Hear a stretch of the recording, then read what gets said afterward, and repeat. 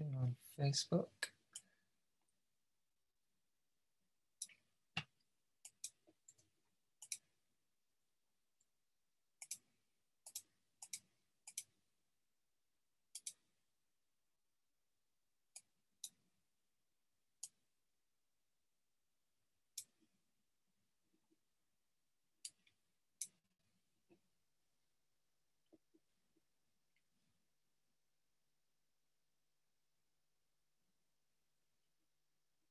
Okay, Hare Krishna, everybody. Welcome. So I'm going to start with Mangalacharan prayers as always, and then we'll get into today's topic.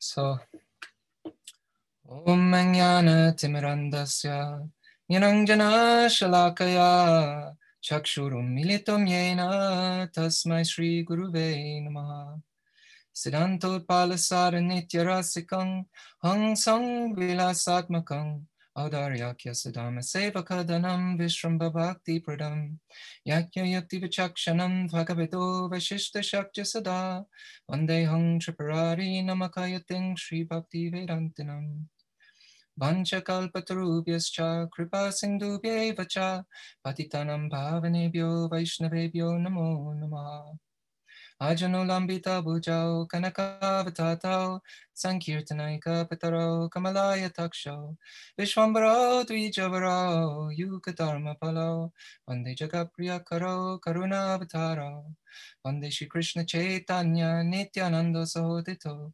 Godadaye Pushpavanto Chitro Shando Tamonuda Vande Hang Shri Ramakrishna Abhaya Charana Sukhao Sukadao Paramanando Sundaro Subalo Priyo Hey Krishna Karuna Sindhu Dina Bandhu Jagapate Gopesha Gopika Kanta Radha Kanta Namostute Tapta Kanchana Gorangi Radhe Vrindavaneshwari Vrishabhanu Sute Devi Pranamami Hari Priye Vandana Koriti Mui Kata Shakti Dhari Tamo Buddhi Doshe Mui Damba Matra Kori Tatapi Mukera Bhagya Manera Ulas Dosha Kshami Modame Korani Jadas. So Hare Krishna. So I'll get right into the topics for today. Well, I'll give a little summary of last time for those who might who might be tuning in for the first time. But we've been discussing refining our desires in the school of Uttama Bhakti that we find ourselves in Chaitanya Mahaprabhu's school, right? So last time we looked at qualification and we were discussing how really to the degree that our motivation of our practice is for prema or the attainment of selfless loving service to Krishna, you could say that's the degree to which we're qualified as students of Uttama Bhakti. So that might not mean that we're free of material desires, but we aren't practicing our bhakti to fulfill them. So we saw the contrast of Rupa Goswami he gave with different kinds of devotees who were approaching the Lord, but yet they had some ulterior motive in the form of material acquisition or liberation, such as Dhruva Maharaj, Gajendra, Shaunaka and the sages, and the four Kumaras. And of course, as they were approaching Krishna, they're also glorious souls themselves. Not that we should think of them disparagingly, as is the case with any devotee, any kind of devotee, even those outside our own school or tradition who might have different spiritual ideals. However, Krishna being who he is, all attractive, he charmed all those kinds of devotees enough that their motivations changed. So the point being that any contact with bhakti is extremely powerful, but it does require a refining of our motivations and attitudes to enter the spirit of the 1.111 verse we've been discussing that defines Uttama Bhakti, this famous Anyabhilashita Shunyam verse. So we also may have initially come with mixed motivations ourselves. You know, the four types of motivations Krishna gives in the Gita as to why devotees approach him. But as we hear more and practice more, these motivations become more and more refined, and they'll continue to become more and more refined. But wherever we are, even if at times we're haunted by our material conditioning, if the goal of our practice is Krishna prema, then we're considered in the school of Uttama Bhakti and the category of Kanishta Adhikari. This has been graciously created for those of us who still have some heart cleansing to do so that we aren't distracted from, let's say, steady focused practice or Nishta, which is our interim goal. So hearing the spiritual ideals, this can shine a light into where we are, as well as providing motivation for deepening our own practice or commitment to the path.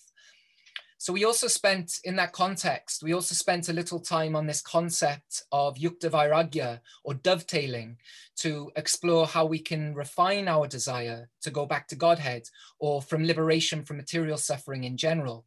So one way is developing a more refined understanding of what Godhead is, in that it's not a place for freedom from our own material problems, although that might be a side effect, of course, it is a side effect, but rather we understand that it's a place where only selfless service to Krishna takes place. So the best kind of company and a state of consciousness that's worth aspiring for. To get there, though, we can also dovetail what might be there in the form of a desire for liberation by praying to be liberated from the obstacles we face in our own spiritual practice. So we see great examples of this kind of prayer in the songs of our Vaishnavacharyas. A personal favorite is Prema Bhakti Chandrika by Srila Narottam Das Thakur, for example. But there are many songs, many bhajans. And so we can pray for the kind of steadiness one finds in the stage of Nishta, which is our interim goal or sub-goal in the context of pursuing prema. So we're desiring to be liberated from our obstacles, and we know the way to do so is through the power of bhakti. The bhakti is more powerful than all these things, even all the obstacles we face. So today, I'd like to continue exploring this desire to be liberated from our obstacles, but from another perspective. So as we discussed previously, all are qualified for bhakti if they have some faith in bhakti, and they aren't practicing, or we aren't practicing with a desire for material enjoyment or liberation. It's not that we have to do something before to become qualified, like another yogic process or another kind of process to gain qualification. But because we've been touched by the ideal, by the grace of sadhus, this is our qualification. So in verse, moving on in the Bhakti Rasamrita Sindhu, in verse 1-61, Rupa Goswami quotes from the Padma Purana, where it says, all are qualified for Hari Bhakti, O King.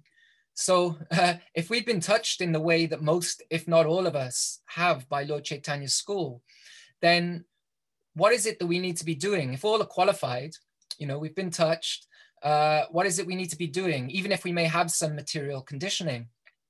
So in verses 1-63 to 64, the verse says, and it is said, the person qualified for bhakti is at fault if he fails to perform all the important angas of bhakti, or limbs of bhakti. But he is not at fault for failing to perform the duties of varna and ashram. If he, by chance, happens to perform some sin, there is no atonement prescribed for him. This is the opinion of those who know the secret of the Vaishnava scriptures. So a few things to say on this verse.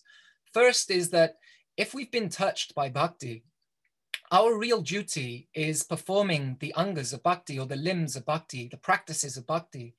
It's not that we need something more.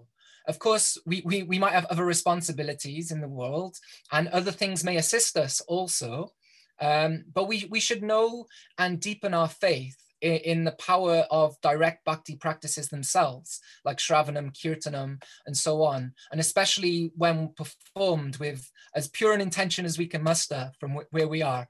So we'll get more into the limbs of bhakti, or the practices of bhakti, in the next session of this series. But in the context of refining our desire, or motivations, I want to explore this point that even if by chance one performs sin, there is no atonement for him. So in his commentary to this verse, Srila Vishwanath Chakravarti Thakur, he goes on to explain, if they commit forbidden acts because of influence of previous Vaishnav aparad, atonement is not required, since these pure devotees do not have a natural tendency for sinful actions. Bhakti alone acts as atonement. This is the conclusion of the Vaishnav scriptures. So this is something I think worth exploring in terms of refining our desire, because I think sometimes with statements like this and similar ones, there can be extremes in our approach to bhakti that may slow our progress more than necessary. So on the one side, sometimes due to being overwhelmed by our material conditioning, not yet being at the stage of nishta, we may fail to live up to the ideals of bhakti. And it can easily be cause a disheartened attitude toward the practice. We might feel hypocritical, why practice, these kind of things. So there can be a covering in the form of forgetting how powerful bhakti is and how it's far stronger than any of our material conditioning. And this is why it's important to know the map. As our Guru Maharaj sometimes says, it's important to know the map, to know what is going on in the background. For example, like we explored last week, the karmas are gradually burnt up the more we make progress. The acts of bhakti themselves are burning up the innumerable seeds of karma that we have in our karmic bank. So we'll explore that idea more shortly. But even if one has found themselves distracted from bhakti by their material conditioning, the point being made here is the solution is to pick oneself back up and take shelter of bhakti, not of anything else. So again, as a side note, other things may assist us. For example, if one has a serious addiction, let's say, professional help may be required. It's not just a case of just chant, Prabhu, just chant and it all will be okay. But it's in the context of Uttama Bhakti, that is, it's with this understanding that we might take assistance from other things to become more balanced, let's say, so we can become more steady in the practices of bhakti. That's still our goal, so to speak. Not so to speak, it is our goal.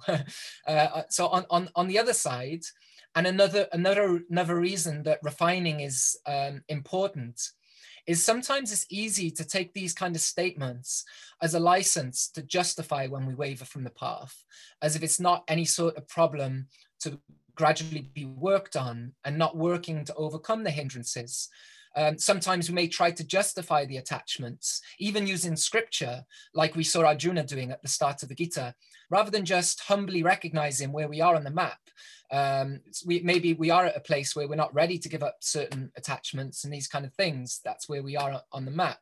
But it can be a hindrance to try to justify those things or even change the philosophy rather than just humbly accepting this is where I am and I know how I must act at this stage on the map. So this is the kind of mentality we also need to refine, these two extremes. So in the spirit of encouragement, we should know that there's never any loss in attempting to traverse this path of Uttama Bhakti, no matter how strong our material conditioning may be. So in verse 1266, Rupa Goswami, he quotes from the first canto of the Srimad Bhagavatam with verse 1517 from the Srimad Bhagavatam. If someone gives up his occupational duties and works in Krishna consciousness and then falls down on account of not completing his work, what loss is there on his part?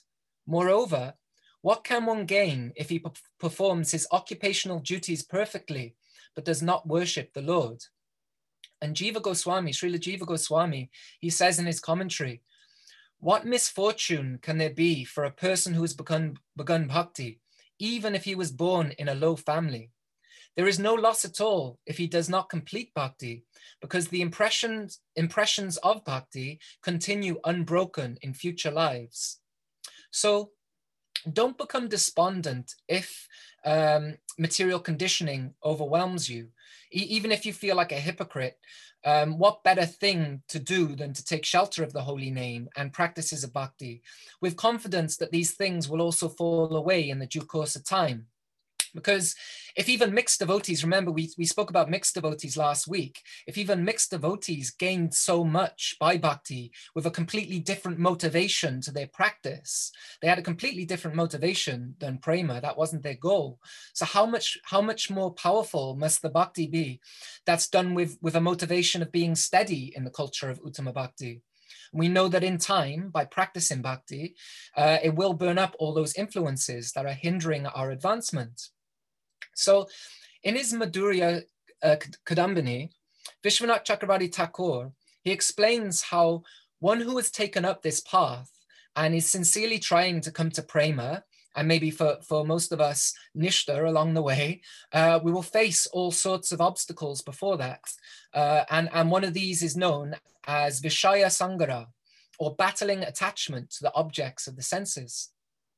So in Madhurya Kadambini, Vishwanath Chakravarti Thakur says, thereafter, Vishaya Sangara, or battling with attachment to the objects of the senses, is described. Scripture states that for a person whose heart is tainted with desire for sense enjoyment, to become absorbed in bhakti to Bhagavan Sri Krishna is distant and seemingly impossible, just as an object placed in the west cannot be found by a seeker traveling east. How can he ever obtain it? Upon seeing such a statement from scripture, a devotee practicing bhakti determines all these materialistic tendencies to enjoy the objects of the senses are forcibly dragging me toward them and diminishing my attachment to performing bhajan. Therefore, I will abandon all these materialistic tendencies and vow to take complete shelter of the chanting of the holy name. Yet, even after resolving to renounce enjoying sense objects, from time to time he is cheated by them and ends up enjoying them. As it is said, Parityage Pyanishvara Jushamanas Chatan Kaman. Being incapable of relinquishing material sense pleasure, my devotee enjoys sense objects, feeling resentment and guilt. Srimad Bhagavatam 11:20, 27 to 28. The sadhaka at the stage of Vishaya Sangara fits this description from Shastra spoken by Bhagavan. The sadhaka battles with his material tendency to enjoy the sense objects he enjoyed previously. Sometimes he emerges victorious, and sometimes he meets with defeat at their hands. Because this stage of bhajana kriya involves a battle with the sense objects, it is appropriately called Vishaya Sangara, or war with sense pleasure. So I can imagine many of us can relate to that a lot. This verse being referred to in 11:20, 27 to 28, that Srila Vishwanath Chakravarti Thakur referred to, goes as follows. Is Krishna speaking? I'm speaking of an aspiring devotee who has become detached from fruitive activities, for he knows them to cause sorrow. He has developed faith in the narrations of my pastimes, and he knows desires for sense enjoyment to be the emblem of misery. Although he knows this as fact, he is unable to abandon sense enjoyment. Even though such a practitioner sometimes ends up engaging in sense enjoyment, he should know in his heart of hearts that it leads to misery. He should sincerely repent for having performed such activities and understand them to be misfortunes of his own doing. At the same time, he should continue to perform bhajan of me with faith, determination, and love in order to extricate himself from this predicament. And so in his commentary, Srila Vishwanath Chakravarti Thakur, he says, in these two verses, the preliminary behavior of those qualified to practice bhakti is described. The bhakti sadhaka may know that although the sense pleasures resulting from having a spouse, children, and a family are actually sources of suffering, he is unable to renounce them. He views the objects of sense enjoyment as causes of sorrow, and with a greatly distressed heart, he makes this firm resolve in favor of his devotion. Let my attachment to my family and home die, or let it not. Let millions upon millions of obstacles come in the way of my devotional practice, or let them not. If I have to suffer in hell because of my offenses, let it be, or let lust plague me, but I will never give up bhakti. Even if the creator, Brahma, approaches me in person and orders me to abandon my performance of bhajan to pursue monistic knowledge, jnana, or fruitive activity, karma, I will never do so. So even if we are haunted at times by our material conditioning, even if it seems like an insurmountable mountain, we want to refine our desires in this way, becoming more and more attached to our bhakti practices. This is another reason why a text like the Gita is so important to understand, the Bhagavad Gita. That very early on in the Gita, Krishna is making the point that even the pleasurable things in this world will eventually lead to sorrow because of our attachment to them and their temporary nature. So if we have this understanding, then we can be a bit philosophical, even in those times where we are pulled by the sense objects, understanding that this will never really make me happy or be as permanent as bhakti can. And so as Srila Vishwanath Chakravarti Thakur points out, even if it's the case, I must reap the karmic results in my next life of whatever enjoyment is being indulged in, then so be it. But still, please let me be connected to you, Krishna. Let me be connected to your devotees. Because remember, the motivation of our practice isn't or shouldn't be for liberation in the full sense.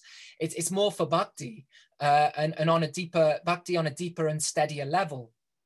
So to avoid too much despondency in those times, it helps to understand some of the mechanics of the early stages, that bhakti is burning up our unmanifest karma first, and will continue to do so until we're free of our karma. So as we mentioned previously, that there's a discussion there in the first wave on karma that references the Padma Purana, and this point that karma is eradicated through spiritual practice, but it doesn't disappear from day one in its entirety. So as we know, everyone's familiar with this concept, that every action has a reaction. Every action has a reaction.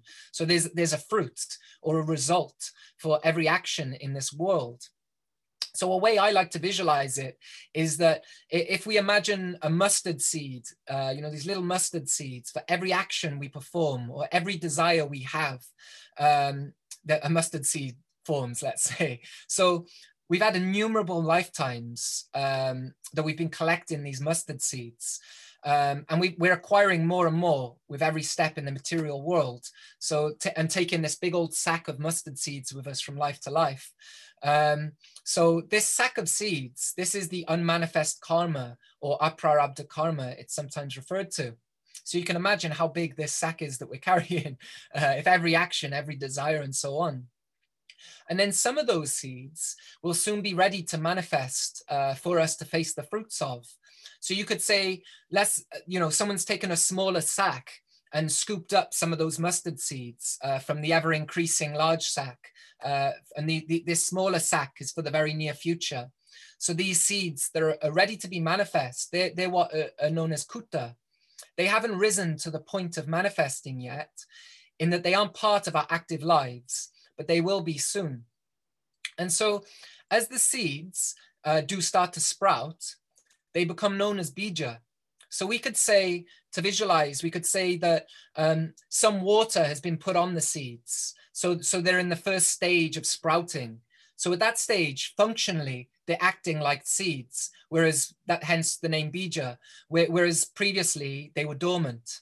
So in this bija stage of karma, we get a hint of them manifesting in our lives in the form of material desires for certain things, our predispositions to act in certain ways. So you can understand it's a more perceptible form of karma, but yet the karma hasn't fully manifested yet. And then when the seed fully blossoms and manifests in our life, this is the prarabdha karma, or the manifest karma. We taste the fruits of the karma, whether those fruits are sweet or they're bitter. And so even though we taste the fruits, how we react to them determines whether we create more karma or the kind of karma we create. So obviously the nuances of karma are a complex, very complex topic and beyond my brain. But when we take up spiritual practice, as we know, these seeds aren't gone in an instant, but they do start to be destroyed in reverse order.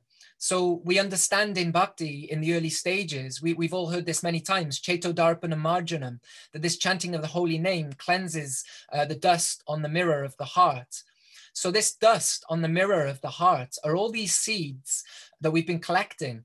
And bhakti is so powerful that, that an untold amount of mustard seeds are being burnt up in our karmic sacks. So going previous to the aprarabdha karma, the unmanifest karma, that ever increasing sack, so much of that is just being burnt away and burnt away. Every little bhakti we do, even as we know, unknowing bhakti has that power also. What to speak of fixed and focused bhakti.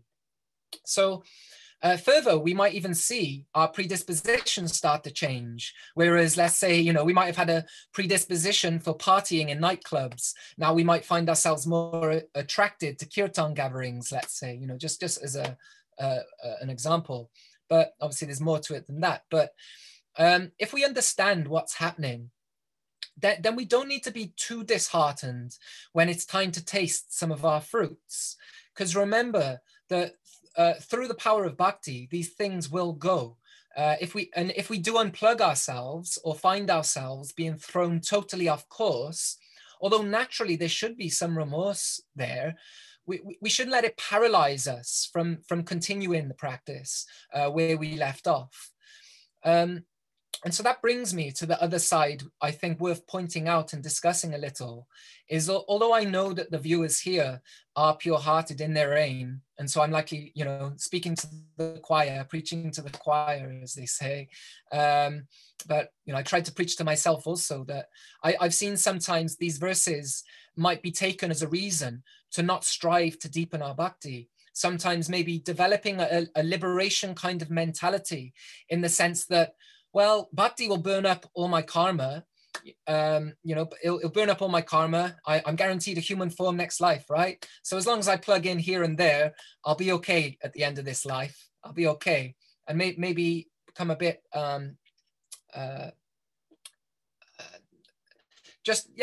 not so determined in our bhakti, let's say. But they will be burnt up. Our karmas, but again, to the degree we engage in the practice.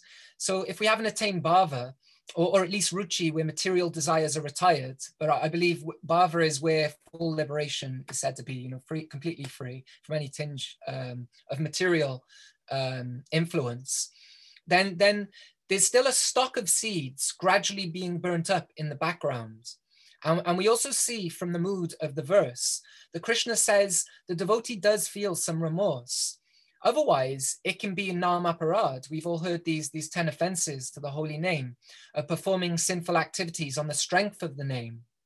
So, as devotees, and devotees shouldn't get neurotic to the point of abandoning bhakti, because even like maybe a fear of, well, I'm going to be committing aparad because I've doing these things. There should be some remorse there, of course, but we should understand it's not favorable for my bhakti, and pray to come to a stage where we aren't distracted by these things, whatever they may be. So I guess what I'm saying, that we shouldn't try to justify our bad habits just because we are devotees of sorts, that we may have strong attachment and we may need to do some work to overcome them. And sometimes by our spiritual practice, Krishna may keep bringing things up again and again that we need to face. But we shouldn't try to justify using these points of Krishna, this merciful nature of his, as a reason to overindulge. Though we should refine and neglect our bhakti practices, most importantly, to neglect our bhakti practices. We should refine our mood and pray for help to overcome our obstacles. Again, not in an obsessive way, but recognizing that taking shelter of bhakti will help us more and more, especially as we develop more of a taste for higher things. So we've all been touched by bhakti in some way. So it's not that we need to practice other things and give up the practices of direct bhakti, although we may do other things in the form of Aropa Siddha Bhakti, for example. It's something we may get into next week. But the point is, It's not just about using the philosophy and merciful nature of bhakti to not want to overcome our attachments, but should just be really honest with ourselves and Krishna about where we are and know, okay, I'm attached, or sometimes maybe I'm struggling with whatever it is I may struggle with, but I know Krishna will help me overcome these things and become steady. So knowing where we are on the map and acting as needed. It's not about justifying the things, but rather knowing where they come from and having patience while taking shelter of bhakti, refining our understanding or our mentality toward things. And then we can come to embrace this 1:11 verse more, because we'll continue to practice despite whatever may come from our previous karma. Of course, the more we do engage ourselves in bhakti, the more our obstacles will lift as more of the seeds and the seedlings are being burnt up and so on. But even if we can't do anything else, we're so overcome by our material conditioning that it seems impossible to engage in any sort of bhakti practice. There's a really nice quote that my wife really likes. She has on a little card that Ramanujacharya says, and is quoted by Srila Bhaktivinoda Thakur in the Bhakti-aloka.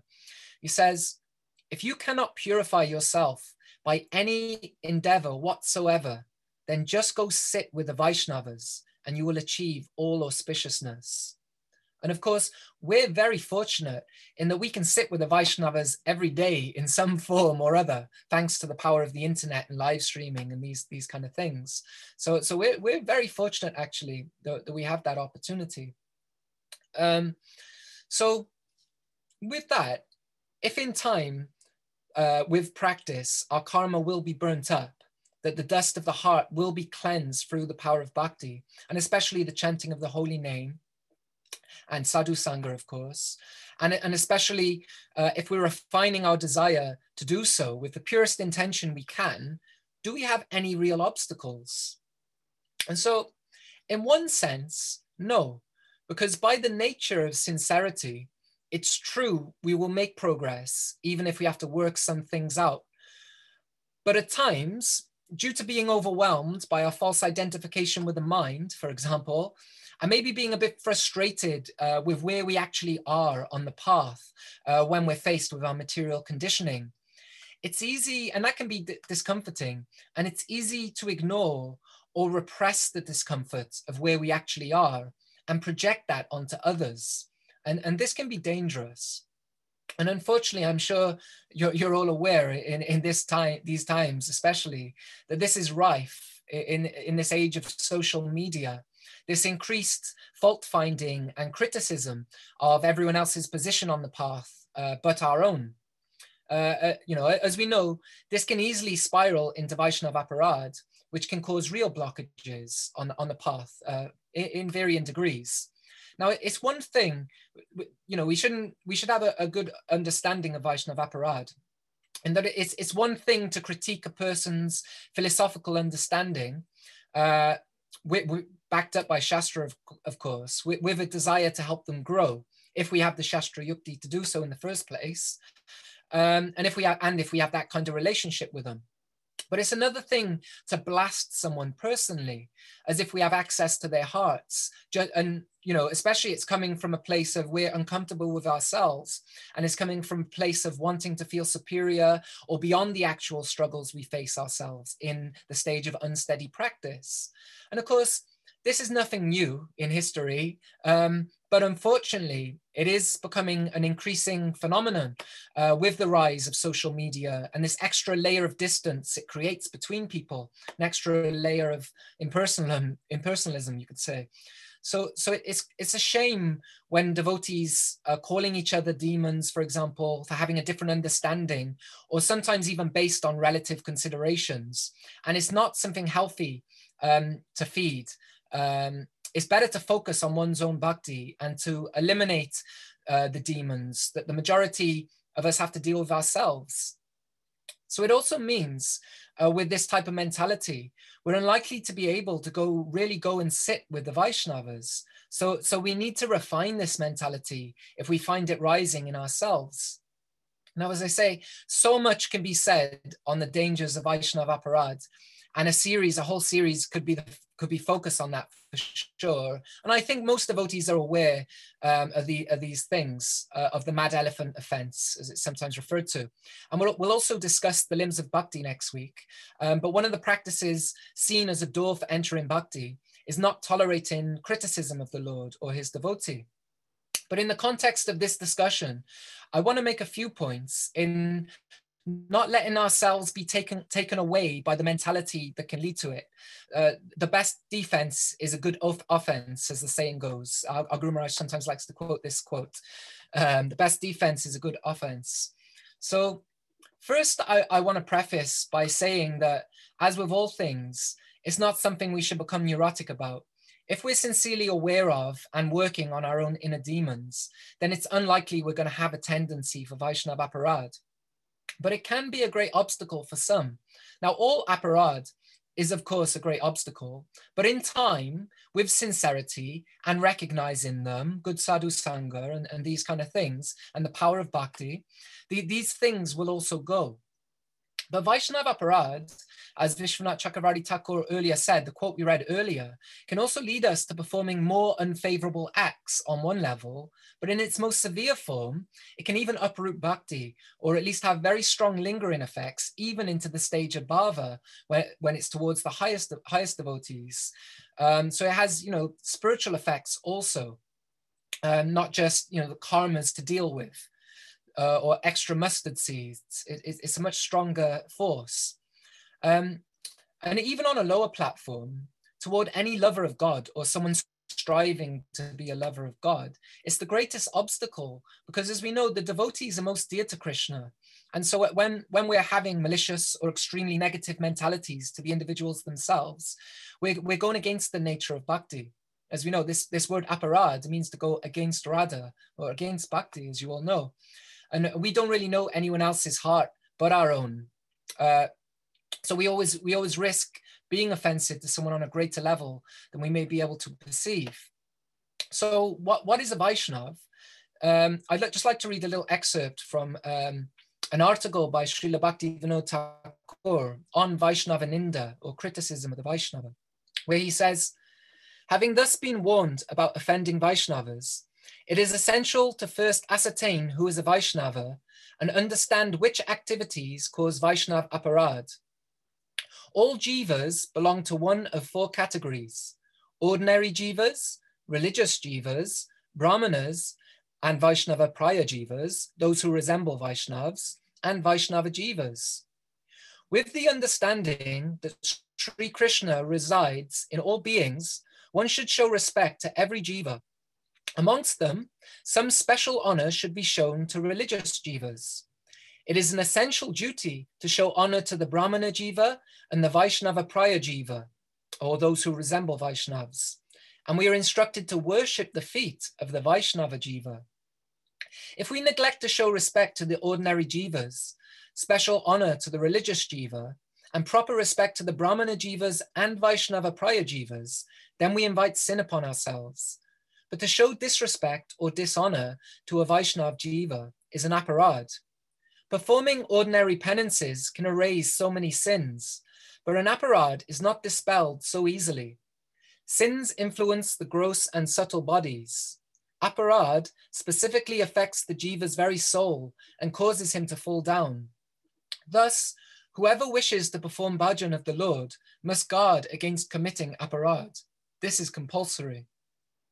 So there are, of course, different opinions on when one really is a Vaishnava. When is one really a Vaishnava? But internally, we don't want to develop unfortunate attitudes toward other Vaishnavas, even if at this point they or we are just resembling Vaishnavas. We know that all jivas should be shown respect. And even those who resemble Vaishnavas, by not showing proper respect, then it can create us more obstacles in the form of sin. But even more so if they are actually Vaishnavas. And of course, we don't know anyone's heart, as I say. So it can affect our progress on a deep level. So it's worth refining this mentality and tendency if we recognize it in ourselves. And if it comes up, nipping it in the bud. It's dangerous, even if we think. I've seen sometimes this kind of mentality can be there, that we think, that person's not a real Vaishnav in the full sense of the term. He's not in Bhava or even in Ruchi, or he has so many bad qualities. So I can have an attitude towards him all I like. He's not a real Vaishnav. But it's dangerous, because apart from us not being able to fully recognize, it's also cultivating a certain mentality that might end up leading to aparad toward a Vaishnava in the fullest sense in the future, because we don't understand something about them and it may not fit within our conception of how one should act on that level. So in the Bhagavatam, Vishwanath Chakravarti Thakur, he makes this point in the 5th canto, 5.8.26. So this is in the context of Bharat Maharaj. So most of you will be familiar with this pastime of Bharat Maharaj. He became attached to a deer. And so Vishwanath Chakravarti Thakur makes this point that sometimes the prarabdha karma or the manifest karma is an arrangement of Krishna's. So he says there are 2 kinds of prarabdha karma, shobhana and ashobhana, beautiful and not beautiful.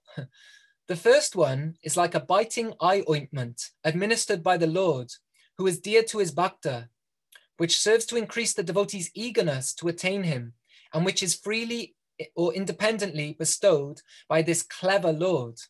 It appears to be just like ordinary prarabdha.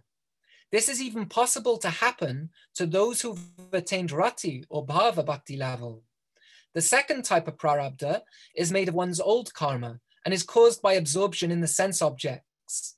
The former shobhana is mentioned in this verse. So it's quite powerful, right? And the point is that unless we're at least at the stage of Nishtha ourselves, or ideally higher, but at least at Nishtha where one is likely a Madhyamadhikari and has the scriptural discrimination to see things as they are, unclouded by one's own conditioning, then it can be dangerous to start criticizing and we shouldn't criticizing and demonizing at any level, because the higher Vaishnava will obviously do it out of compassion to help rectify the person. But it's very dangerous at this level, especially, to be criticizing or demonizing someone else's material problems, as we may be even creating a serious problem to our own spiritual lives. So it can be better to err on the side of caution. Now, of course, that doesn't mean, just to make clear, that we turn a blind eye to things that we can see are wrong behaviors. I think that's an important thing that we should understand also. Personally speaking, I've had bad experiences with devotees who are far from the mark, let's say. But we should refine our vision to remember that even if it's even that is something not directly connected to the actual person underneath all that. As Jesus said, hate the sin, not the sinner.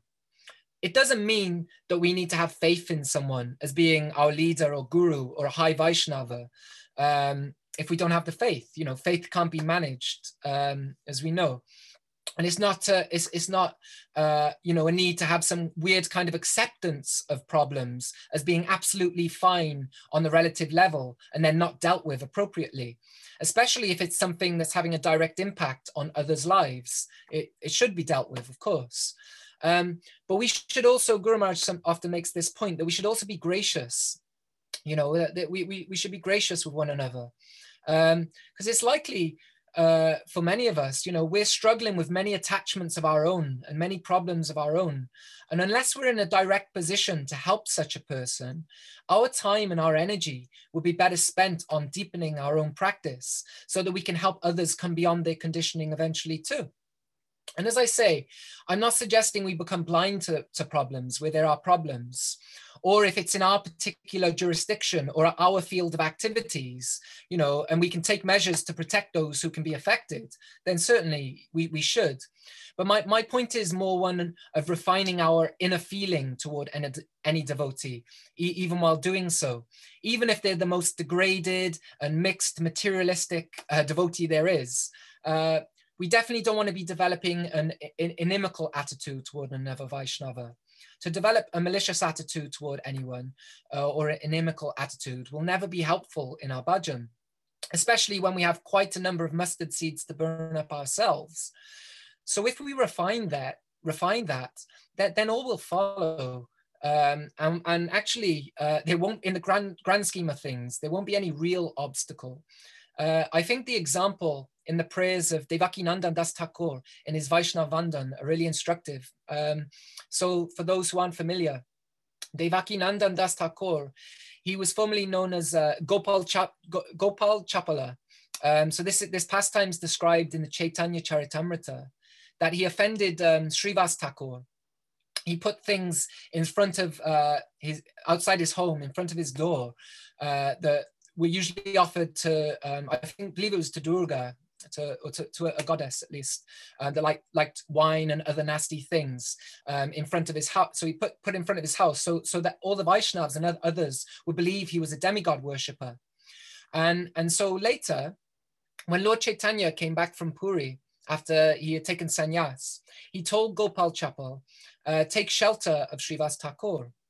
And so this Gopal Chapal, he became Devakinandan Das Thakur, and he wrote these beautiful prayers. I highly recommend reading all of the prayers, but I'm just going to look at 2 verses today. And so in his prayers, there's this nice mood of offering respect to all devotees that were, all that are, and all that will be. So that includes those who may not be there yet, like maybe ourselves for some of us. But by sincerely continuing to strive in that direction, will one day be so when Krishna desires it. So these verses, this is verses 5 and 6. Jai deshe deshe baise gorangera gana, udva bahu korivandong sabaracharana, hoyachena hoybena prabhura jata das, sabaracharana vandong donti korigas. With upraised arms, I pray to the feet of all of Gauranga's bhaktas, in whichever country they may reside. Holding a straw between my teeth, I submit at the feet of all servants of Mahaprabhu that were or will be. So we want to develop a mentality like this. Now, it might not always be easy, especially when we're faced with the conditioning of others and ourselves, and what to speak of the combination of the two. As we know, it's not always so easy. But I would say our only real obstacle are our own mentalities, which if we can refine in the direction, for example, of the Shikshashtakam, we will overcome no problem in the due course of time. So we may struggle with embodying this 3rd verse, this famous 3rd verse of Shikshashtakam, often said, we're around your neck, this verse, this Trinadapi Sunichena.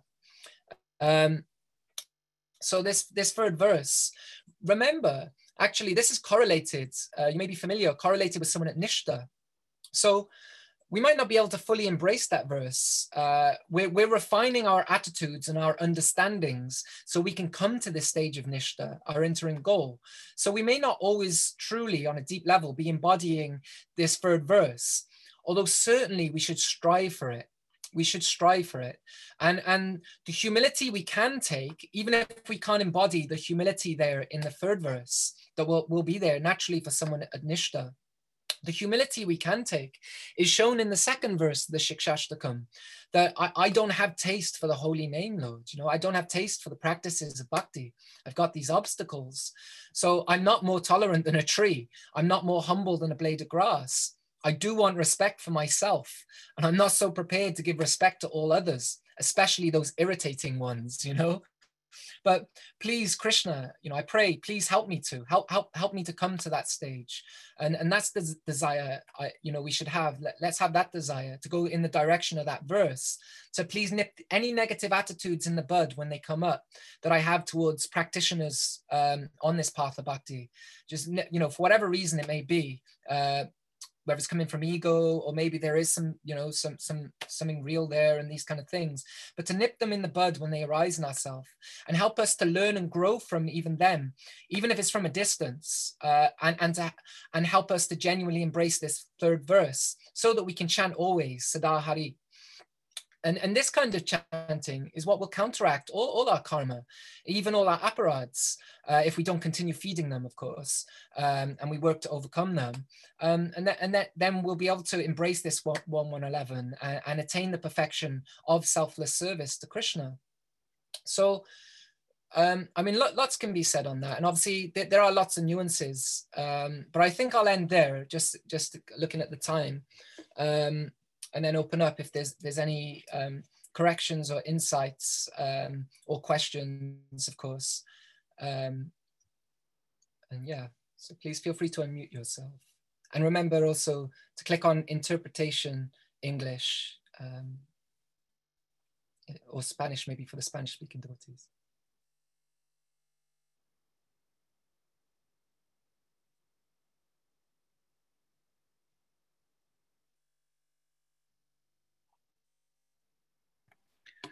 Haribol. Haribol. It's Shamananda here. Hare Krishna, Shamananda. Haribol, thank you so much for the class. You're welcome. Thank you. And you mentioned that you might bring up next time the term Arop Siddha Bhakti. Mm. And to me, like that term seems to more like directly mean dovetailing, whereas what is the Yukta Vairagya is also dovetailing, but like as it says in the verse, it's dovetailing things that you're not attached to. So if you want to comment on, of course, you may speak on this next time maybe, but I just wanted to.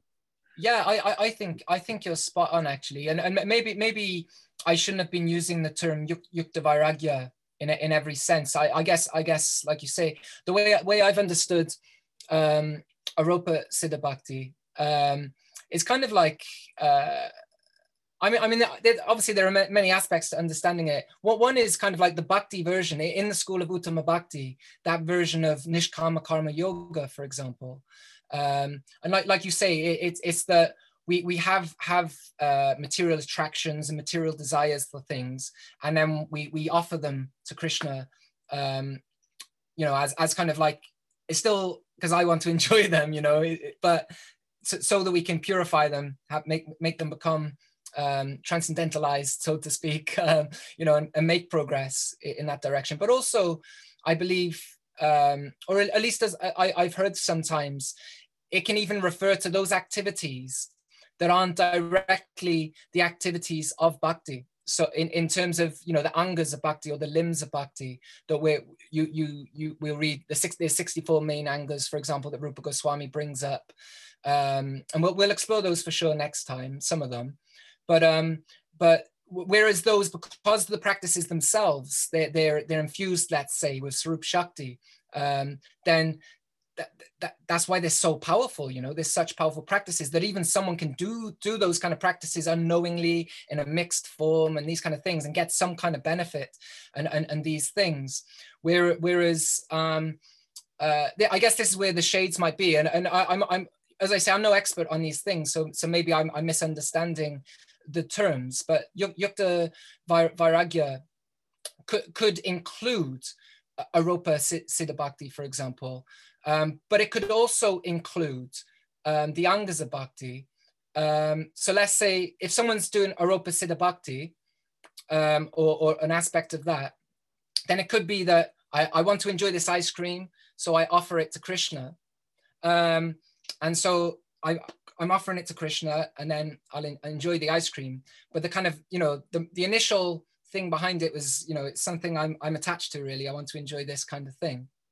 But also it could be that, I'm brushing my teeth. Guru Maharaj sometimes gives this example of, I'm brushing my teeth, and brushing your teeth isn't really an anga of bhakti in the fullest sense, but you're because you're seeing your body as a sadhaka deha, that we're sadhakas, we're practitioners of bhakti and like that you're taking care of Krishna's body and these kind of things.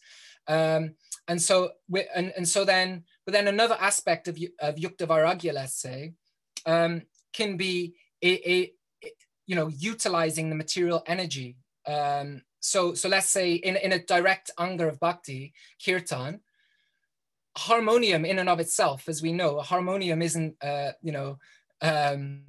made of Swarup Shakti in and of itself. Let's say, it's an instrument that was created, however many years, I think 100, 200 years ago, whatever, even in Europe.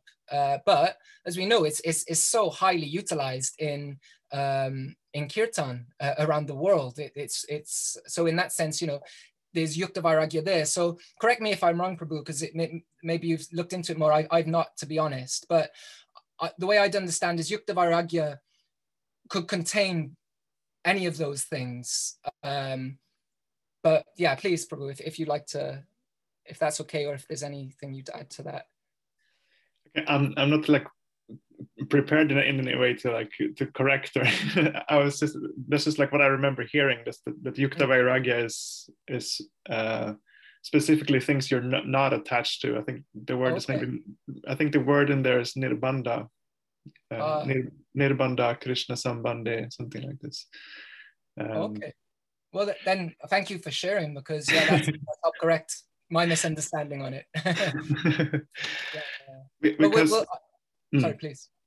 Yeah, because the Aropsida Bhakti is the one that I see, is the one that could include both. Like, for example, growing flowers is not Bhakti, but if you're a Pujari and you're like growing flowers so that you have something to offer, then that becomes Bhakti. But also you could, I think Jiva Goswami in Bhakti Sandarbha quotes the Yat Karoshi verse from Bhagavad Gita when he talks about Aropsida Bhakti, that like whatever you do it for me. Okay. Yeah, some thoughts. Oh, you know, wonderful, thank you. That's it, the power of sadhu sangha, right? That we learn and we grow also. But yeah, so I'll study that for next time. I'll look more in, and so thank you for sharing. Okay. For sharing that. Thank you so much. Hare Krishna. I have a comment, but I don't know if I can be heard because I don't have. Yeah, I can hear whoever that is. I'm not sure. Okay, it's Mahara. Thank you. Krishna Mahara. That was a great class. Thank you. And in regards to criticizing devotees, I was reading in Narahari Sarakara Thakur Sri Krishna Bhajan that even if one is fallen and, has engaged in bhakti but is fallen at the time, that the fire of Krishna consciousness is within them, and eventually it will burn up all their material desires. So. Oh, beautiful. Yeah. So thank you for sharing. To never criticize anyone, because it's not good. And it can always come back on us too. Yeah, I've sometimes heard Guru Maharaj make this point.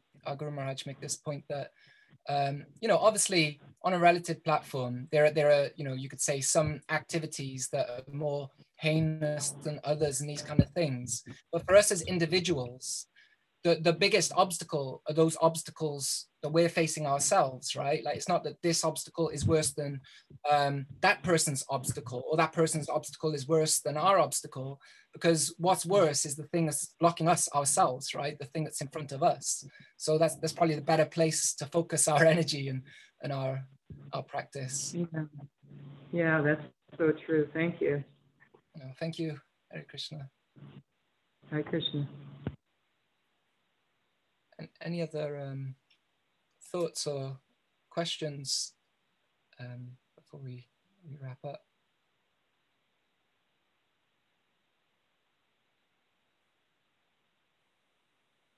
Okay, well, thank you all for joining, and we'll continue next week.